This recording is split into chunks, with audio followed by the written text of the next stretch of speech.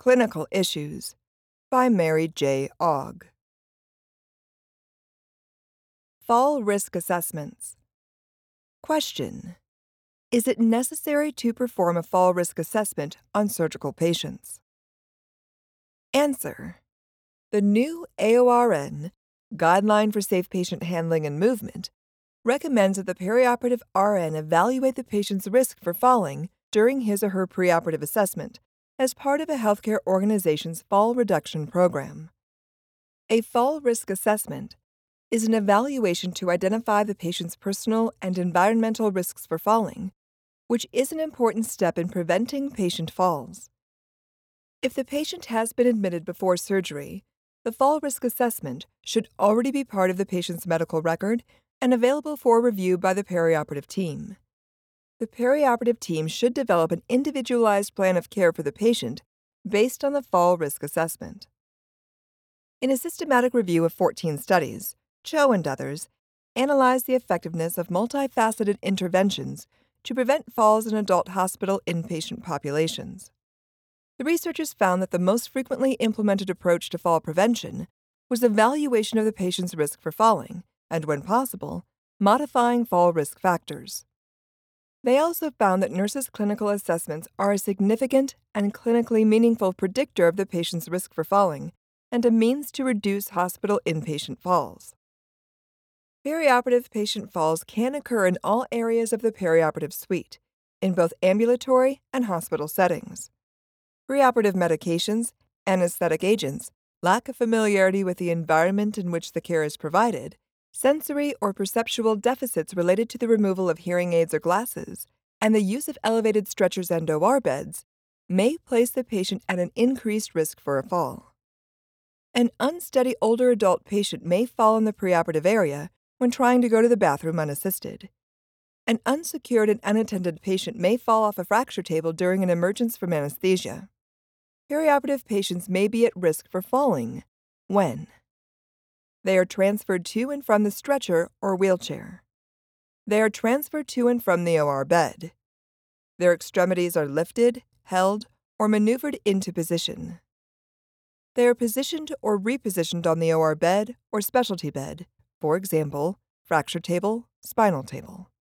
They are placed into or removed from positioning devices, for example, stirrups. Or the position of the OR bed is changed, for example, supine to Trendelenburg. In the post-anesthesia care unit, PACU, a patient may fall while trying to move from the stretcher to a wheelchair for discharge. Injuries from falls can result in pain, soft tissue injury, swelling, ecchymosis, lacerations, fractures, head injury, functional impairment, disability, or death. The physical consequences of a fall may contribute to an increased length of hospital stay, a need for rehabilitation, and increased healthcare costs.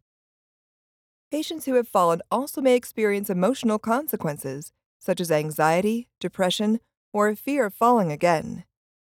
Perioperative team members caring for patients who have fallen also may experience anxiety and guilt.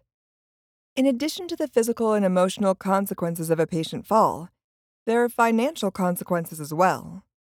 The Centers for Medicare and Medicaid Services considers a serious injury resulting from a fall to be a never event and no longer reimburses hospitals for the additional costs incurred from preventable complications of falls and fall-related injuries that occurred during a hospital admission.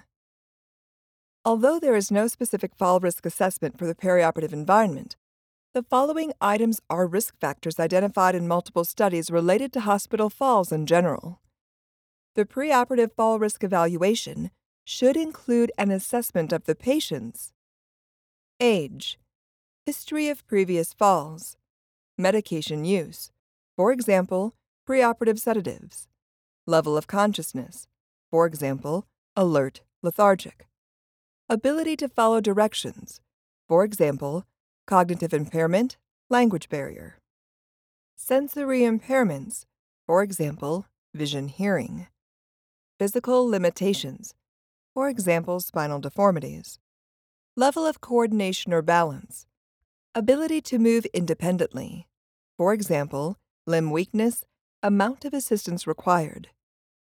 Toileting needs, for example, incontinence, frequency, need for assistance, and presence of external devices, for example, catheters, drains. The Best Practices Guideline from the American College of Surgeons National Surgical Quality Improvement Program and the American Geriatric Society includes the Morse-Fall Scale. The Morse-Fall Scale is based on 6 items, with each item receiving points based on the patient's assessment. Point scores range from 0 to 125. That is, low risk, less than 25, moderate risk, 25 to 45, high risk, greater than 45. The assessment items include history of falling, secondary diagnosis, ambulatory aid, for example, cane, walker, presence of IV therapy or heparin lock, gait, for example, normal, weak, impaired, and mental status, for example, oriented, forgets limitations. Church and others conducted a retrospective study to describe the characteristics, risk factors, and outcomes for postoperative falls of patients who were admitted to the hospital for more than 23 hours after surgery. Patients who fell within 30 days of their surgery were considered to have experienced a postoperative fall. Researchers categorized the falls as either patient-related or environment-related. Patient-related causes included the presence of delirium, disability, weakness, dizziness, loss of balance, and falls that occurred during patient transfer or patients rolling out of bed. Environment-related causes included slipping on wet or soiled floors, tripping on medical tubing, and malfunctioning assistive devices. Preoperative factors significantly associated with falls included advanced age, 64.2 plus or minus 10.9 years, functional dependence, an American Society of Anesthesiologists physical status classification of 3 or greater, albumin level, 3.3 plus or minus 0.9 grams per deciliter, hematocrit, 3.89% plus or minus 7.3%, and the need for emergency surgery. Intraoperative factors associated with falls included longer surgery, 183 plus or minus 146 minutes, and increased blood transfusion requirements. The authors concluded that postoperative falls can lead to significant morbidity.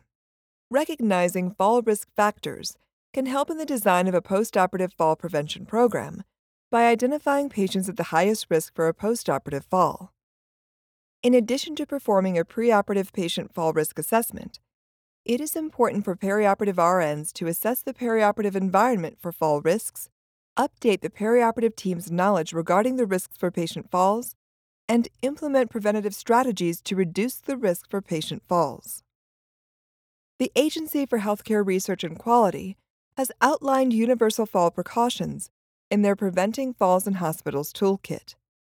The precautions are universal because they apply to any patient regardless of his or her fall risk.